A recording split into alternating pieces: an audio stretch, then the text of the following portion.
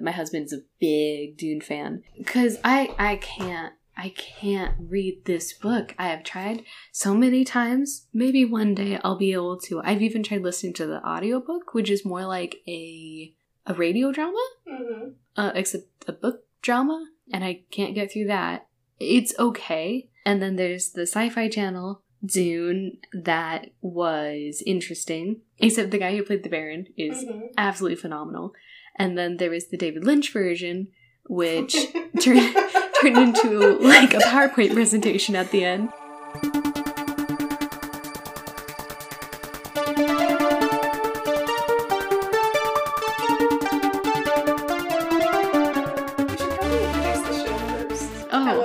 Tipoca Transmissions. That was very good. Let's use that. Should we? Yes. Okay, fine. Well, hello and welcome to Tipoca Transmissions, the podcast where we talk about the Bad Batch and only the Bad Batch. That's not true. We're going to talk about some other things today. A Wikipedia article that's full of fun. And probably a million tangents. So, yes. Hi. It's us. It is. I'm Megan. And I'm Becca. And we can't keep it together tonight. No. Not at all. No, not tonight. It's late and... So how are you? I'm pretty good. I've gotten to parlor bead ornaments and it's really fun. And it's really, really, really fun. And I love it. And I've made some Koroks and they're really cute. And then I think about Legend of Zelda and I'm like, must find all shrines. And then it goes back to Bad Batch. I'm like, Tarkin sucks. And then... And Wheel of Time. I'm almost done with book 3.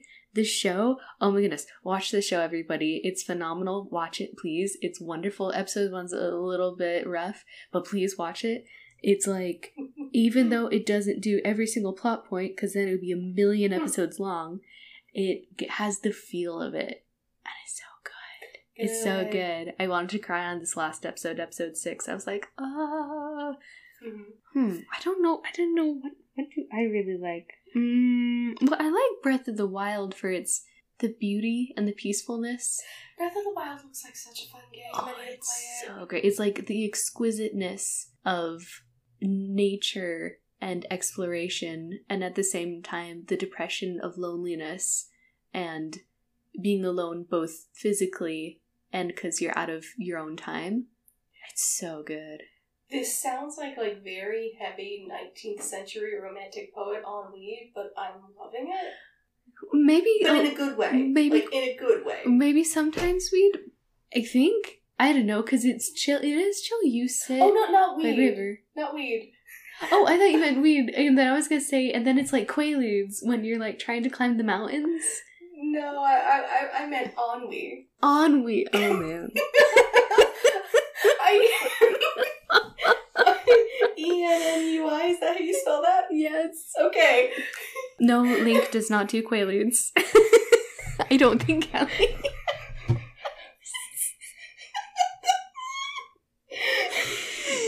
I was so confused. The Koroks are offering the Korok seeds like, ha ha ha, you found me. He's like, what does this do? You'll find out. Surprise, it goes into Hestu's maracas so he can do a dance. But he also expands your inventory, so it's all good. Mm-hmm. So we're a Star Wars podcast? Anyway, Star Wars. We love Star Wars, by the way. We promised. Do you want to try our sodas? Oh, yes. We have... Since last time we had the absolutely terrible... Soda Shop Cream Soda Cola. Yes. We decided to get more sodas. Yay! And these ones I found at my local grocery store. See, the sad thing is, the smell was nice, the initial taste was good, and then a second taste hit, and it just was like, ugh.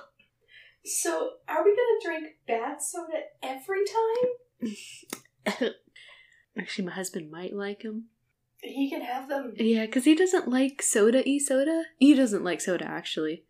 But he likes Ahas. Yes, we'll save them for him and see what he thinks. I like Ahas. These are terrible. These are...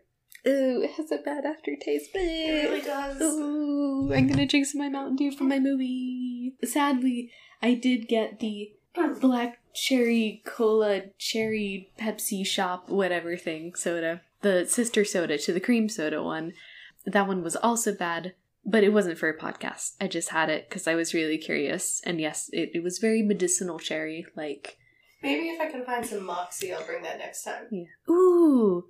Maybe I'll get something from the Chinese supermarket. Ooh, yeah! And you can bring Moxie, and we'll be like, I don't think I've ever had Moxie. Well, it's a cola, but it tastes old. What does it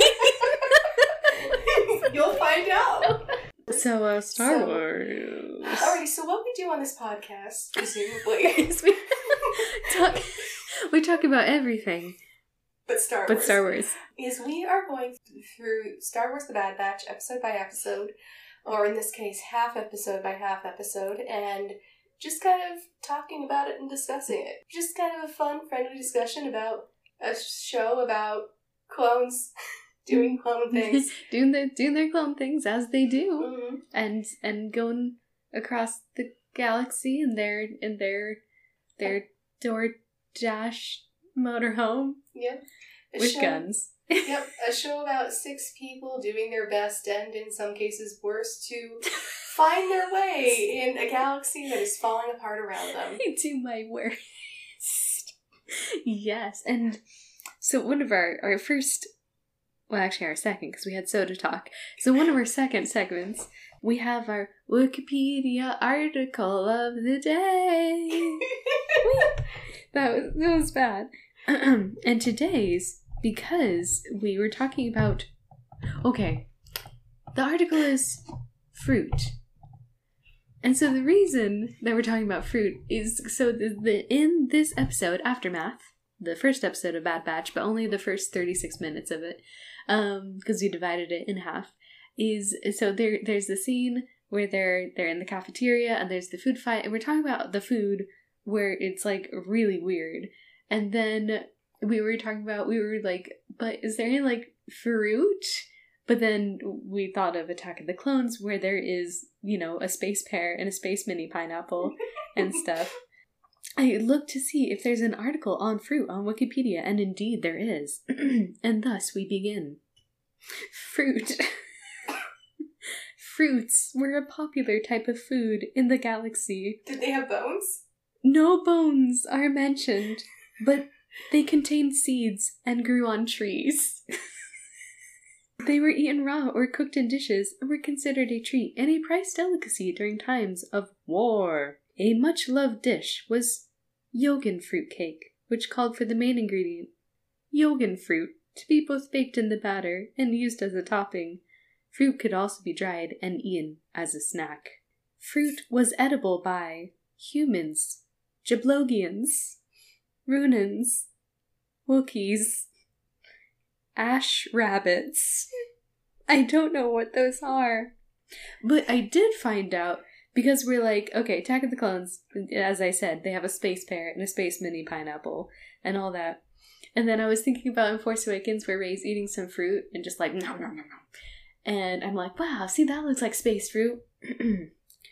What Rey is eating is a Fuji apple with Romanesco broccoli protruding out of it. I'm a little bit angry about this, but it makes sense for Star Wars because that's what they do. So, thus, we have our article about fruit. We are now smarter, better, Are we? Worse for it.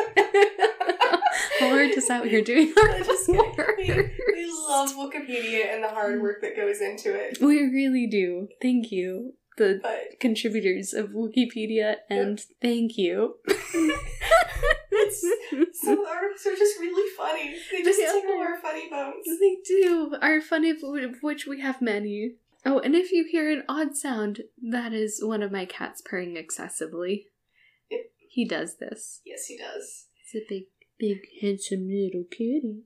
So shall we get to our main discussion? Our main discussion.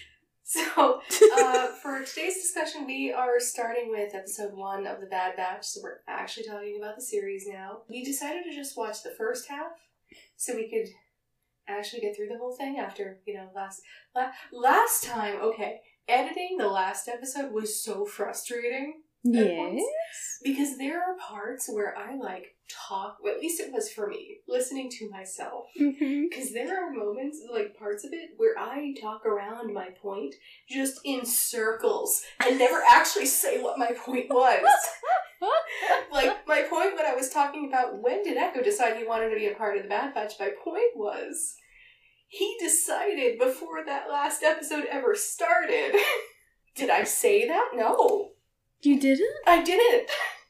Oh. I just talked around it. I think I am, got the message across, but I never actually said it. Oh, that's funny. But anyway, real quick, before we actually kind of get into any plot stuff, if you showed me the outline of Aftermath on paper, I would say that there's no way this should work. It does kind of go a lot of places. Yeah, because there should be mood whiplash all the way around. You've got the Clone Wars opening, the traditional Clone Wars opening with the narrator. It's like a cool action scene. 2 minutes later, genocide. Then you've got all these really eerie scenes where they're like, what is going on? Why are the other clones doing this? What is going on with us? What's going on with Crosshair? What do you mean, the Galactic Empire? What is happening? 5 minutes later, food fight. It's a high school comedy now. Also, the beginning where it's again Order 66. I mean, every day I wake up, it's Order 66. you think at some point you'd say, "Oh no, we have to see that again." What are they gonna do? So we have, so we can get some emotion out of it and not just be like, oh yeah, Order 66. Mm-hmm. Yay. I mean, not yay, but you know what I mean. But instead, it is very emotional, and it's you care about it. Yeah, this is the 4th time we've seen Order 66. Because we've got Revenge of the Sith, which is when I think it hit the least hard. Because we didn't know any of those Jedi. Revenge of the Sith hits harder in retrospect now than it ever did before the Clone Wars. Then we got it in Clone Wars, we got it in Jedi Fallen Order, and we got it in this show. We didn't see it in Rebels, but it was definitely alluded to. Which actually, let's start there. Let's start with Order 66. So last time we spent a little bit of time kind of razzing the Jedi. Yeah. And their relationship with the clone. Yeah. I want to come at it from another angle. Okay. Now, everything that we said in the last episode, razzing the Jedi, that's true.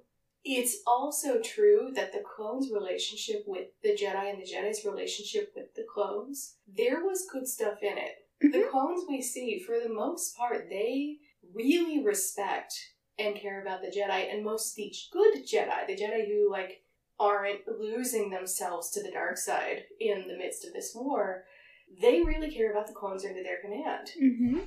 Part of the reason that this relationship exists is because the Jedi in some ways change themselves to the Republic right alongside the clones. They're always fighting right next to them. They're not, with some exceptions. Of which we won't name. No. I think everybody should know who we're talking about. They don't fight behind them. They don't... Yeah, and the really complicated thing about it is, on the one hand, the Jedi fighting in the war at all is wrong. They should have never, ever taken up military titles. And they should not have become the generals of what is essentially a slave army. On the other hand, I think the Jedi saw themselves as doing damage control. Because once the existence of the clone army was known, which was the whole reason Palpatine sent an assassin, who sent an assassin, who sent an assassin, who sent an assassin to kill Padme, was because he wanted the Jedi to learn of the clone army at this very specific time when it looked like there was going to be Galactic Civil War. Once the clone army was known, there was no chance the Republic was not going to use them. There was no chance that the citizens of the Republic were going to fight their own war. Not when there was a whole bunch of people made for that purpose, specifically who didn't have any children or spouses or parents or nieces or nephews or things like that to miss them when they would die fighting. Mm-hmm. And so I think the Jedi, part of the reason they do take up those military titles and do kind of like join in this war with the clones is kind of out of a sense of like, this is gonna be really bad. We should do our best to make it the least bad that we can. Mm-hmm. Now, it still doesn't make it right, but it does make it more complicated. It does. I think that multifacetedness, not a word, I think that's what gives it so much weight and importance is, yeah, and they're like, they are knights of the Republic, and the Republic that has stood for, what, thousands of years or whatever, and to preserve that is something they're so dedicated to, and so keeping the peace does turn into, and now we take up these military roles. We are the leaders of this, and partake in the colonization of the galaxy, which is interesting because, did I talk about that last episode, Camino? With nobody knowing about it, and they did that on purpose? Yeah. So that's also interesting because Sidious, who's so horrible and sinister with his meddling, because of him, they do get colonized by the Republic. Well, we said we'd do spoilers, and then destroyed. Yeah. At the very end. Like, that's so interesting. Yeah, and kind of back to my point about, like, the Jedi getting involved in this sort of, like, damage control kind of way. We see the way that the non-Jedi officers treat the clones. They have no respect for them whatsoever. They do not like the clones. They do not think of them as human. We're talking about you, Tarkin. Yes, we are. Anyway, so that's part of why there is, despite the complicatedness of the relationship, there is this mutual respect and love between the Jedi and the clones. One of the tragedies of Order 66 is we see people who were not supposed to be attached to anything being attached to the people who were never supposed to be loved, and them wiping each other out.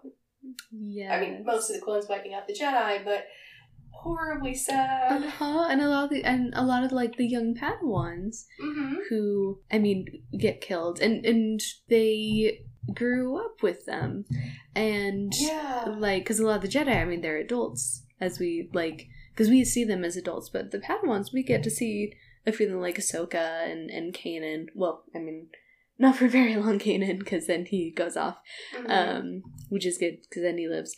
This is their family. Back to Caleb. I know that it's a little bit different from the Kanan comics. I mean, I imagine that most of the rest of the Kanan comics, it still happened exactly the way it is in the comics. I only read the first one, I admit. They're really good. Yeah? Yeah, they're really, really good. I do highly recommend them, and I know that there was some heartburn about this part of Kanan/Caleb's story being a little bit different. But I do really like that we got to see him here. Kanan is one of my favorite characters, and it's nice seeing him with Depa, seeing a little bit of their bond. Yeah. Because we've known since the final episode of season 1 of Rebels that Depa's last words to Caleb were "run." And so it's really just chilling to see that play out. It is, actually. And how sudden that turn is. And whoever does her voice work just gets it really well done. Yeah, let me look it up. Depa Billaba, voice actress. Voice actor for Depa Billaba. So glad we got to see her animated. It's really cool. Yes, it really is. Archie Punjabi. Great job. Archie Punjabi. Excellent job. Like, because voice acting work, it's tough. Like, I mean, I can't do it. In fact, I don't like listening to myself. I like the playback of stuff. I'm like, oh no, I sound like a child and bad. And like, I think I sound so silly, but for somebody to like be able to do that successfully and emotionally, she is the character. Like that's so cool. Yeah, and she only has like 5 or 6 lines, but it's really short. She does a great job. Yeah, which then I know that's gonna sound like now I'm ragging on Freddie Prinze Jr. He did his best. He did his best. It's not his fault. He doesn't have the voice of a 14-year-old boy anymore. It's for he is not a 14-year-old boy. Nope. You know, it worked. The performance is good. The cadence is good. He just sounds 30 years too old. He sounds like the meme.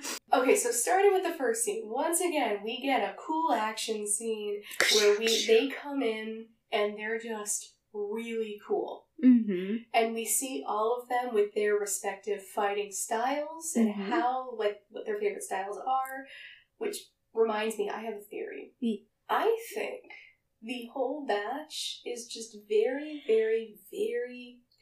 Okay, I was going to say this theory, but now, as I was about to say it, it sounds really dumb. No, let's hear it. Okay, here's my dumb theory. I actually think that the whole batch may be just very, very slightly force sensitive. Just a little bit. You know, I think that could be possible. Ways. I think, you know, there's always, like, throughout the entire Clone Wars and through the Bad Batch, there's always been, oh, this clone must be force sensitive. Or, like... Yeah, I like the idea that all the clones are just a little bit. Yeah, I like that. I was kind of hoping Omega could possibly be, when the series first started.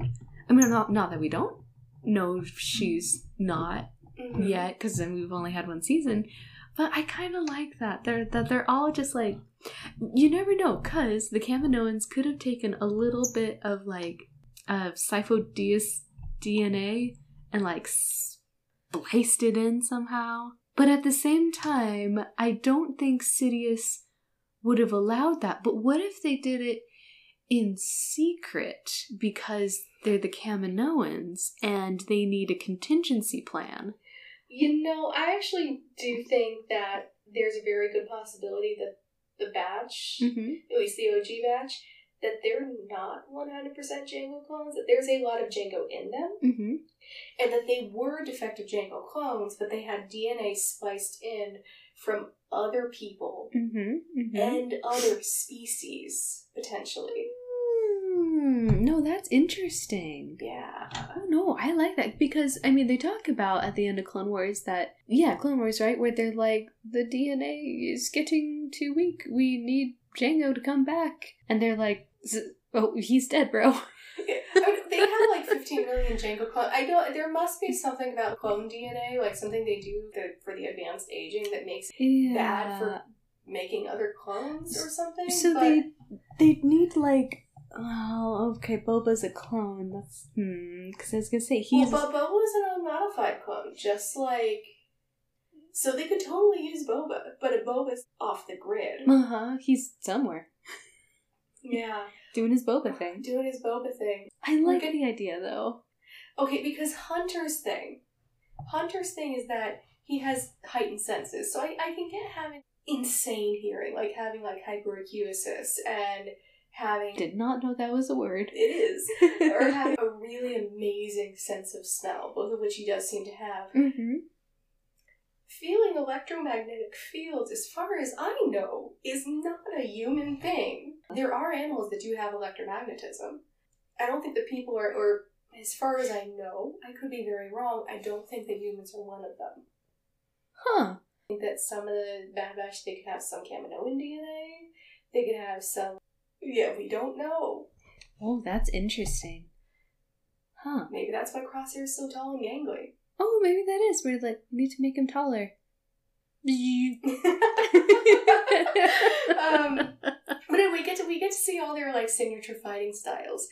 And then Order 66 happens. Order 66. And they're all really confused.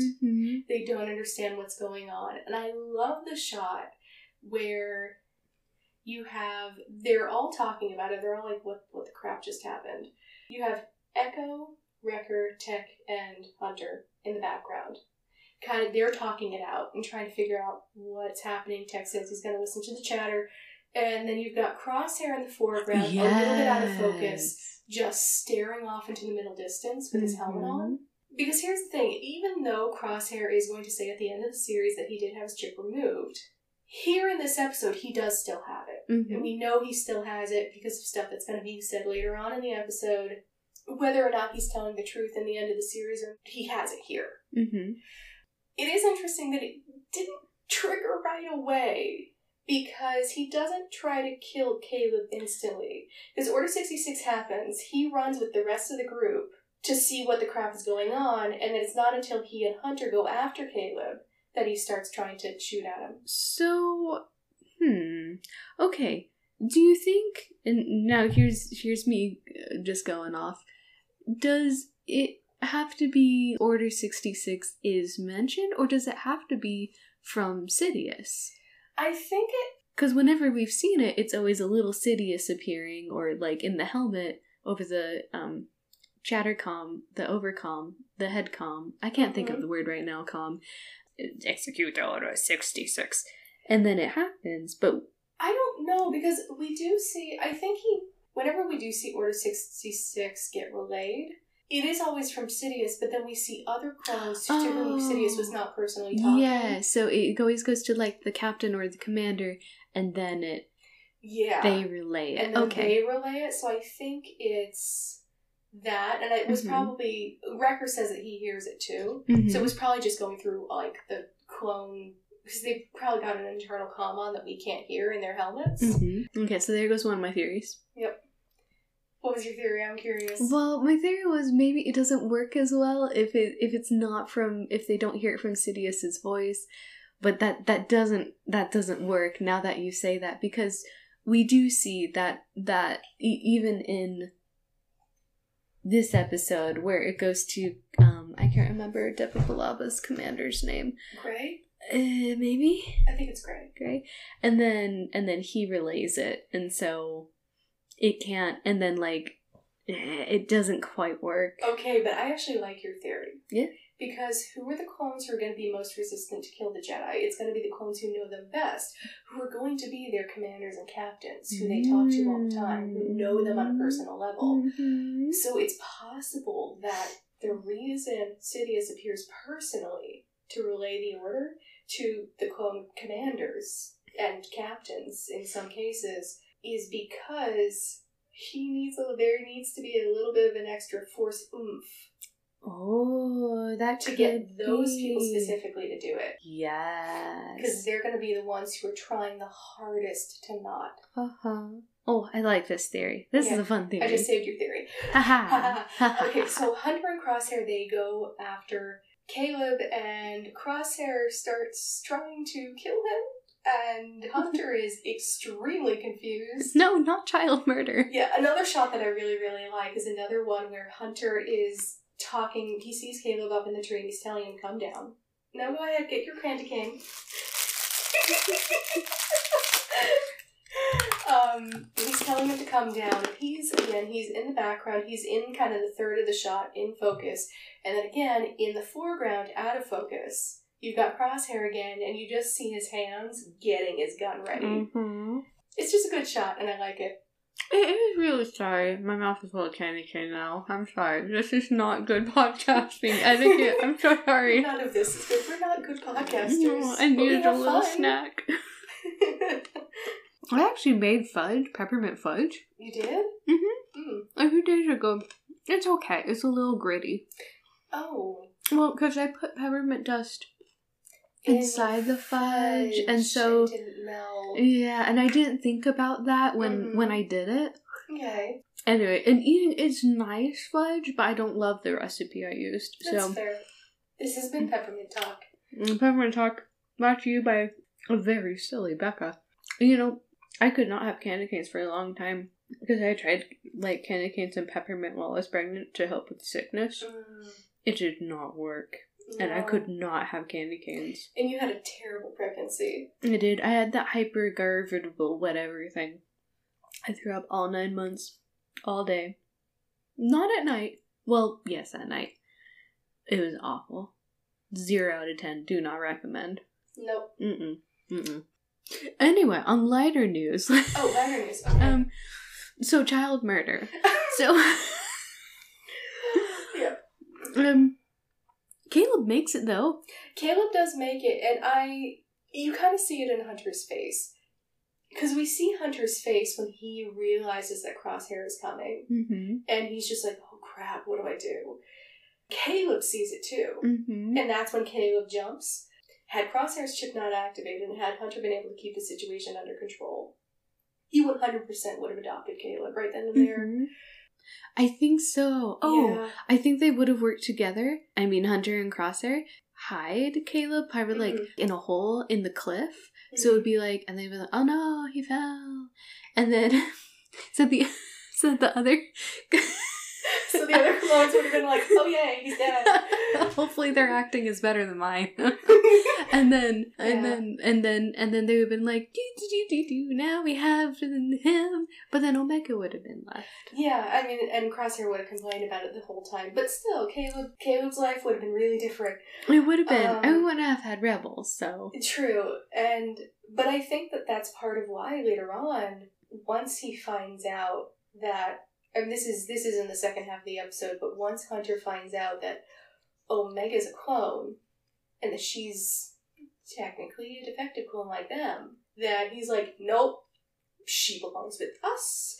We're taking her. We're going back for her. I don't care how dangerous it is, because he already, I think in his mind, he's already failed one kid. Mm-hmm. And he doesn't want that to happen to another one. Mm-hmm. And yeah, because he knows she's in danger, and that guilt, he gets eaten up by guilt a lot in this series. He does. We're going to talk about Carly all the way through, but the way that Hunter's guilt and his, not exactly lack of confidence, it paralyzes him for a lot of this series. And it's really interesting because Hunter obviously cares so much. I don't know, I just really like Hunter. Hunter's great. Hunter's really great. Yeah, and the fact that he was not able to save Caleb, I think eats him up. Definitely for the rest of this episode. And, I mean, yes, Caleb got away, but still. How long is he going to be able to survive on his own on that planet? How long is a Jedi going to be able to survive on his own when the entire galaxy is hunting them down?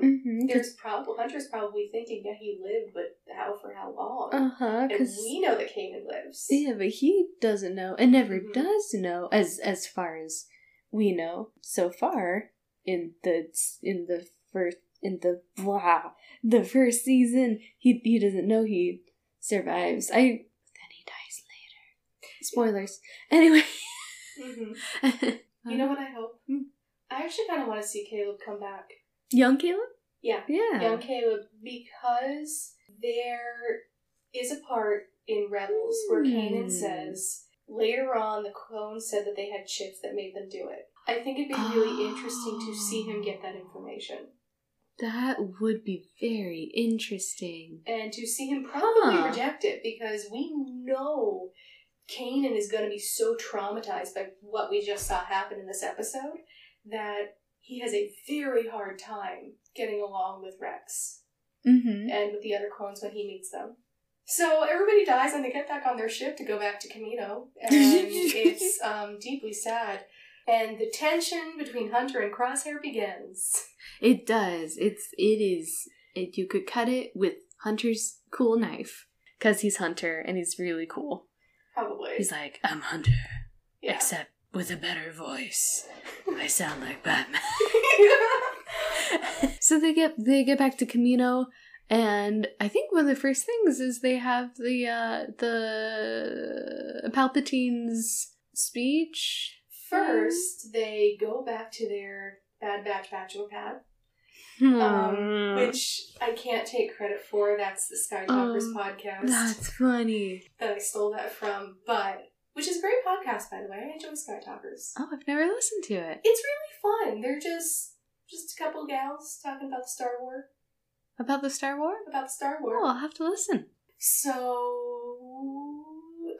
They go back to the Bad Batch bachelor pad, and we have two really interesting and overlapping discussions. Echo is the first one, who's like, how dare those clones killed Master Balaba. And this is, again, where we see, like, that there is this respect between the clones and the Jedi, and that Echo, I guess, is attuned to. Oh, it's possible he may have worked with her in the past since he was an ARC trooper. He probably did. Yeah. I didn't even think about that. I didn't think about that either. Because, like, he's in the 501st, but ARC troopers aren't really technically attached to any attachments. Any things. Battalions. Yeah.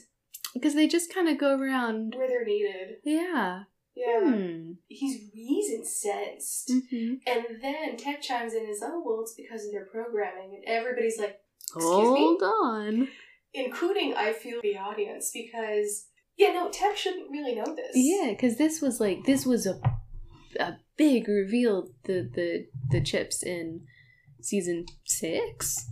5? It was season 6 in the 5's arc. Yeah, and we're going to find out the next episode that it's not just that Tech kind of knows nebulously, like, obviously we're programmed because we went through all that conditioning when we were younger, like, doy. But we're going to find out next episode he knows about the chips. And he seems to have just sussed that out. Like, well, obviously this is how it works. Like, with Tech, I love you, but why didn't you say anything? Because maybe it's a good... good thing he never says that to Rex or anything. Probably, although, the chips actually did become a known quantity after the 5's arc, because Shakti. 5's does get the information to Shakti, and they manage, because of the way that 5's dies, after he removes his chip, and seems to have gone haywire when what's happening is he's having a mental breakdown, and he was drugged, becomes sort of just brushed off. Another thing that Tech seems to know in this scene, by the way he looks at Crosshair when he's saying, we're immune to the programming because we're different, because we have funky mutations, we don't work the way that a lot of the rest of the clones work, including you, Echo, because of what happened to you on Skako Minor, so we're immune to the programming. And then here's a beat, he looks up at Crosshair and is like, but I can't be certain of it. Does he know? I think he knows. I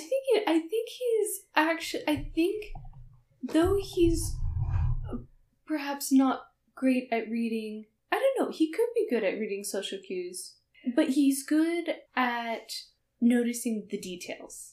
Yeah, I mean, there's reading social cues, and there's responding to social cues, which are two different things. Yes, you're right. And then there's also reading things that you maybe shouldn't be picking up on, but you still do, and I think that's what's happening here. Because he definitely knows something, which, again, Tech, we're going to need you to start talking more and saying things. Like, we can't have any more, I think it was obvious.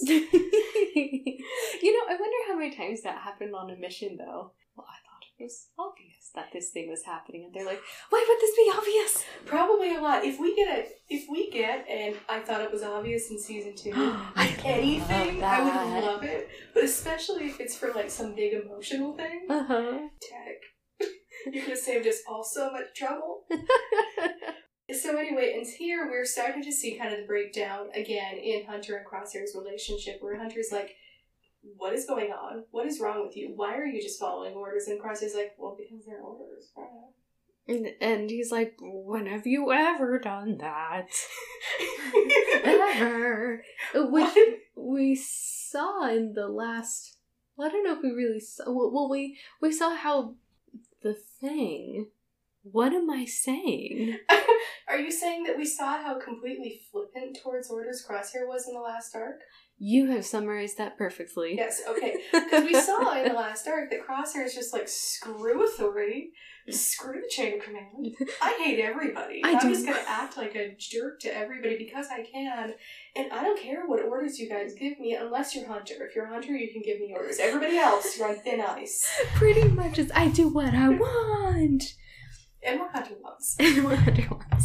And now it's just like the complete opposite situation where he's like, yeah, no, totally, we had orders to kill a Jedi, so we tried to kill a 14-year-old kid. And Hunter's like, what is happening now? Why is the world going crazy?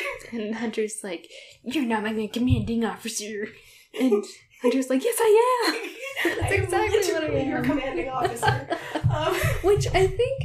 Okay, that's the second half of the episode thing, so I'll leave that. oof, the second half of the episode is heavy. I'm so excited. Me too.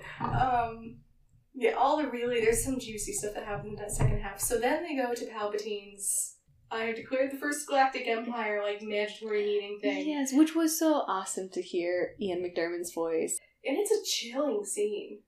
Well, I was gonna admit, it threw me off a little bit. Okay, so you see all the clones, and they're all celebrating at the end when Tech's like, now do you not think they're programming thing? Now do you believe the clones are regular programmed? Yes, that. And, okay, chilling in that, and very obviously you have all the clones, although, okay, behind every single row of clones is the red clones, the Emperor's Guard ones. Yeah, the shock troopers. Yes, yeah. And they're behind all of them. Oh, you mean the other... Okay, yeah. No, I know what you're talking about. Yeah, like, so you have them all the way at the back, and they're in their own line, but they all have their guns up there ready. And they're not cheering. And I thought it was interesting, because... man, I didn't notice that. Yeah, what if it's kind of like, we're here to make sure everybody is falling in line? Literally, because if you notice, the batch, except for Crosshair, they're not standing in line. They're just a little bit offset. They're kind of just a little bit. Anyway, but what a little bit throws me off in that scene is, and I don't know much about animation, of course, like the clone fist pump we get, which I love, because it's like a Clone Wars Rebels, like, signature, but you got the fist pump. The scene is very effective. Yeah, and I love how we do get that moment with Echo where he hears the words Galactic Empire. He's just like, Galactic Empire? This is not what well, he didn't sign up, but this is not what I've been fighting for. I was fighting for... Well, no, there's what the question. Told to fight for, which was the annihilation of the Separatist army. So then does that mean, like, does the Republic get the Separatists back? Because they lost the war, they're going to be slowly annexed back into the imperial power structure. Yes, and they still have the Senate. Well, for now. Yeah, it's sort of a puppet Senate, but they do still have it. This is also the first time we see, arguably, the main character, and potentially the deuteragonist along with Hunter. I think deuteragonist along with Hunter, Omega. Who is just a little ball of sunshine. I love her. Omega! She's great. She's wonderful. And she's so teeny tiny. She is so teeny tiny. She looks so happy to see them. The second she spots Hunter.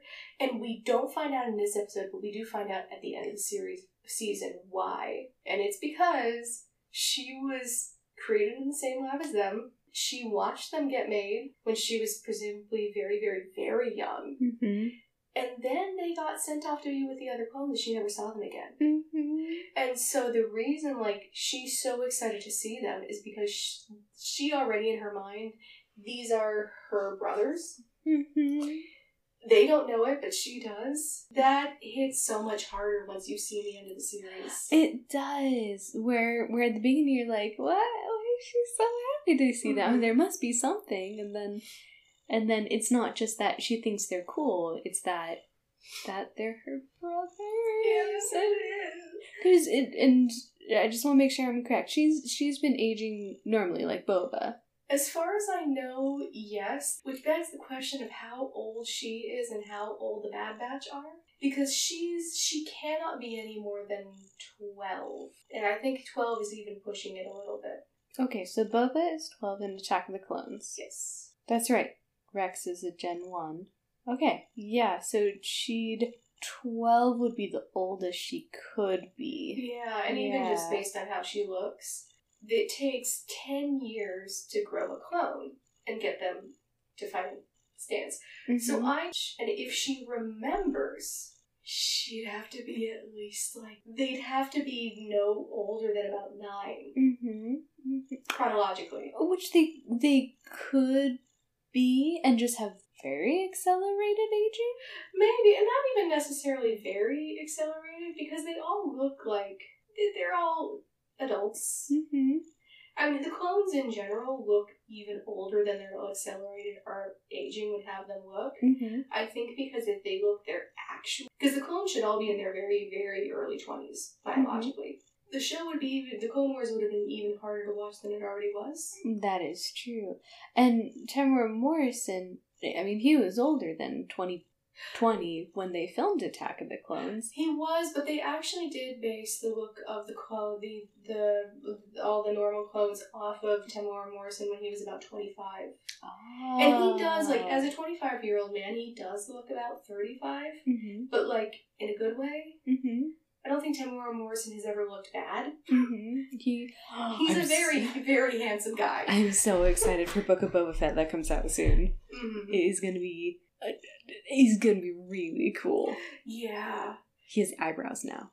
He does. I'm glad he has his eyebrows back. Eyebrow Boba Fett. I don't know, and I don't know how old they are. I'm not sure. I think, I don't know if they'll ever be answered. Yeah, and I'm okay with it not being answered. Yeah. On Wikipedia, it says they're 3, which I don't think is true. 3, I think, since... and that's based on nothing.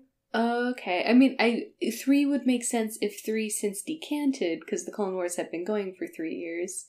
Yeah, but it's probably not since decanted. I think it's probably since they were officially kind of formed into a little squad. Yeah. And it's probably even less than that, because I don't know where they got that information.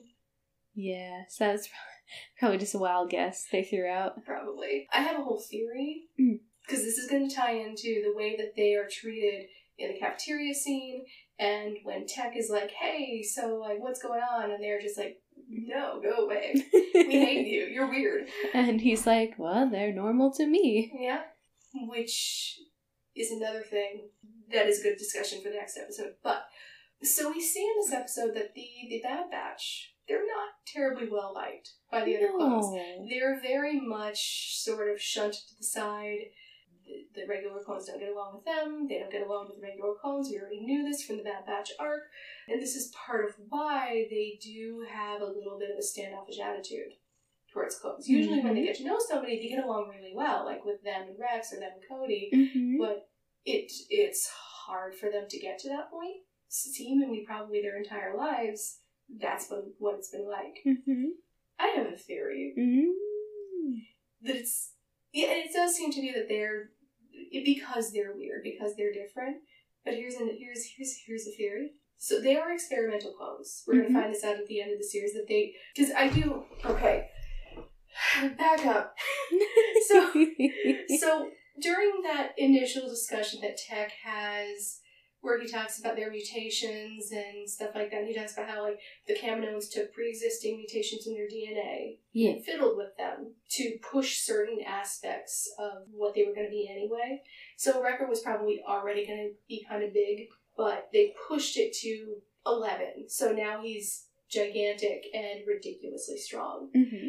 So I have a theory that even though they were experiments and they were probably trained in combat their entire lives, I don't think that they were ever originally intended to ever be in the field. Huh. Because in some ways they're kind of a failed experiment, because they did, with the exception of Crosshair apparently, they did not really take to the conditioning. They do not follow orders.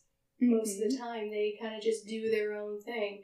And so I think that there's a very good possibility that even though they were very, very highly trained, that at the end of their training, they were handed a mop and told to do that for a few years, for like a couple months, when the war first broke out until the Battle of Camino happened, and that they weren't sent out until after the Battle of Camino.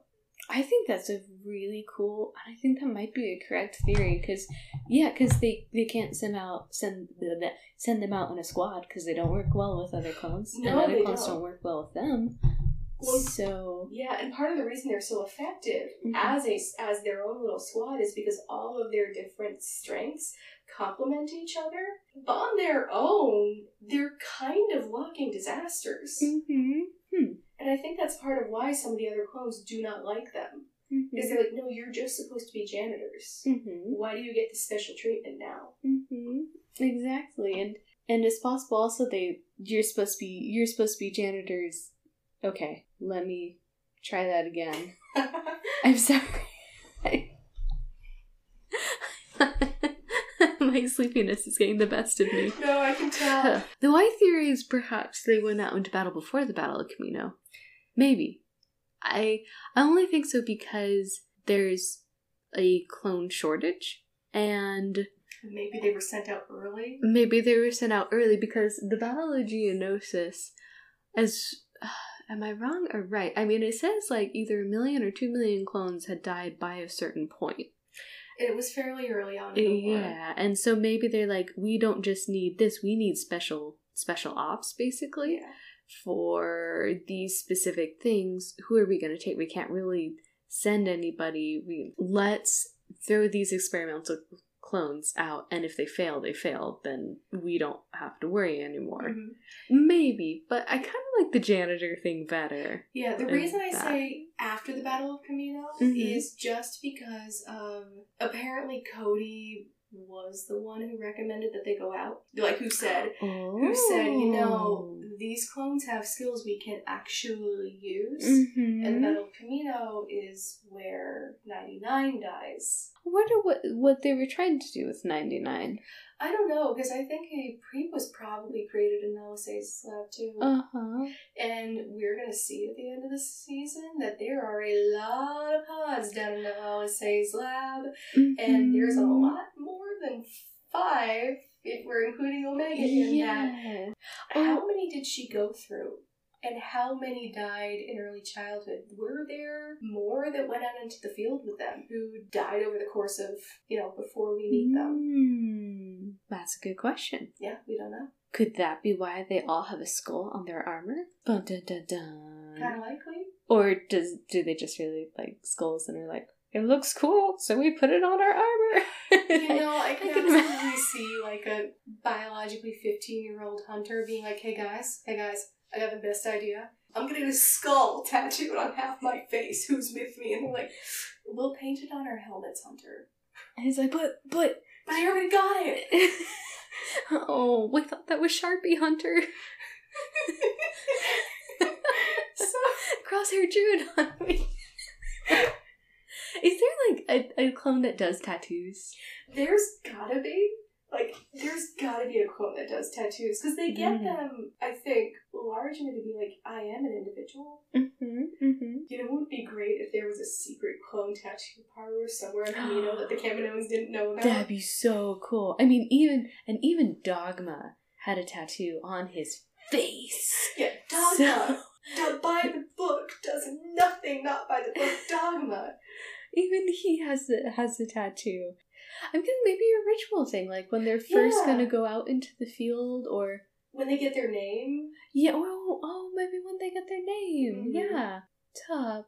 Sorry, it made me think of Tup, and then I got sad. How did Tup get his name? I don't know, but it's a good clone name. Is it short for Tupperware? Tuppence? Tuppeny? Tupperoni and cheese? I do think Tech is short for technically, not technician. I think you're correct. Hunter. Wrecker. Crosshair.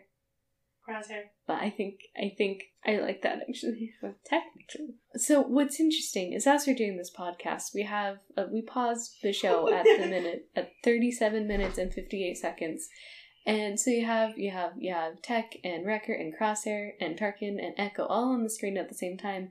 And comparing Echo to the rest of them, he really does look dead. I know we talked about it last episode, but I'm still on my Echo is somehow biologically dead train. He's a cyborg ghost. He is a cyborg ghost. Like, he does have eyebrows now, though. He does have eyebrows now. Though I wonder if he paints them in. But he also has a 5 o'clock shadow, so he must be able to grow hair. I guess he must. At least, he doesn't have one here, but he's going to have one in later episodes. Mm-hmm. Maybe, I don't know. we don't know. It's all a mystery. Oh no, season 2, Tech is going to have a beard. I'd be fine with that. The only thing that would, mess me up when it comes to their hair collectively is if Wrecker has any. That would be weird. Actually, it would be a little bit like, Jungle Cruise movie. Yeah. Which I actually really enjoyed. Mm-hmm. You know how it has okay, spoilers for Jungle Cruise. Don't listen for like the next minute, if you haven't seen it yet, with Dwayne "The Rock" Johnson. So when there's the flashback to when he's younger, and he's got this long hair, and at first I was like, whoa, and then I was like, well, no, okay, it works. Mm-hmm. But it did totally throw me off, as that would really throw me off if Wrecker had like long, flowing, luscious locks. Not as long as Tup, but like. Shall we do some finishing thoughts? We should do some finishing thoughts. We actually have like more of that half of the episode to get through, like the cafeteria scene and the battle sequence. Mm-hmm. But you are wilting. I am wilting. You are wilting, and I have to drive home. Yes. So we will do those parts of the episodes because we do have a lot to say about them next time. I mean, they're mostly action scenes, so we don't have to talk a lot about them, but we do have things to say. We'll do those next time. So, finishing thoughts. So, what are your thoughts on the first half of Aftermath? First half of Aftermath? I mean, it's hard to say because, like, this isn't a complete episode, but... Every time I watch Aftermath, I really enjoy it. I think because of the length, I don't get the emotional whiplash, and it does a great job of syncing it all together. I like going back to Camino. Mm-hmm. And seeing how it constantly changes. Yeah. That's very fun. Also, when I first watched the episode, I didn't know the episode was going to be as long as it was. I thought it was just a standard, 20-minute. And then when the episode kept going, I was like, oh, how exciting. And then when it got to about like the 45-50-minute mark, I was like, okay, I guess that's the end of this episode. And then it kept on going. I was like, this is the best thing ever. So, Aftermath is, well, I was about to say it's a fun episode. It's not fun. It's good. It's great. More introduction to the Bad Batch from what we got in the Bad Batch arc of Season 7 of Clone Wars. And it's really fun to see the animation get even better and better, and it is just marvelous. What are your final thoughts on Aftermath? My thoughts on the first half of Aftermath, this is a really good episode. It's not the absolute best episode in the season, but I don't think that matters. Because at the end of the day, every episode has a part to play, and this is absolutely up there with, I think, the top 2 or 3 of the season. I said I wasn't going to rank anything. I guess I just did by accident. I think that this was a fantastic way to start the show off. I do think that the added length really helps, because what we get in this episode is we get an introduction to the Bad Batch characters, or a reintroduction since we were already introduced to them, but this does a much better job of establishing who they are and establishing the conflicts that are going to be between them and establishing them as, for the most part, as people instead of as like these really super cool action heroes. Yes, where the focus can be on them, not Rex. It does a really good establishing where this series is going to go and how it's going to be paced and what it's going to be. There was a lot of talk, and continues to be a lot of talk, about how the Bad Batch was really just secretly Clone Wars Season 8. I remember that, yeah. Yeah, and it is for the first 5 minutes. For the first 5 minutes, it's 100% a Clone Wars episode. Once Order 66 happens, it's a different show. And not just because Order 66 and now we're like in new, darker territory, but the way it's shot changes, the way that like the dialogue is written kind of changes a little bit. The pacing slows way down. This is a leisurely paced show. Compared to Clone Wars. Compared to Clone Wars Order Rebels, and I love that. I understand that that's not everybody's cup of tea, but it takes its own sweet time to get where it's going, and that starts right here. It's got fantastic action sequences, the music is really, really good, and of course, we are introduced to Ray of Sunshine Omega, who we will talk about a lot more next time, because we barely got to her. Yeah, and she doesn't show up a lot in the first half of the episode. Yeah, we didn't get to the cafeteria scene, so we've only seen her one time and she hasn't said a line. Mm-hmm. And well, I think the very beginning of the episode actually it shows what Aftermath is with the title crawl, where it's the Clone Wars, and then it burns away to the Bad Batch title, and I think that just perfectly encapsulates what the episode does. It is Clone Wars, but Clone Wars has ended, and now it's time for the Bad Batch to shine and do their worst. Yeah. And their best. Well, and the entire series so far takes place in the immediate aftermath of the fall of the Republic and the rise of the Empire. Mm-hmm. And the series is just going to be about these people trying to deal with that and not always getting it right. Mm-hmm. Some getting it less right than others. But some of them being under circumstances that cause them to get it less right than others. I think of that Megamind thing. It's like, Crosshair got it less right. But yeah. And we're probably going to have a lot to say about Crosshair next episode too, just because... Yeah. I am most excited. I am too. But we are both dying, so... We will sign off for the night. So thank you for listening. Join us next time for either our discussion of either the second half plus a bit or the second third of Aftermath, where we will surely try more terrible soda and go on more tangents.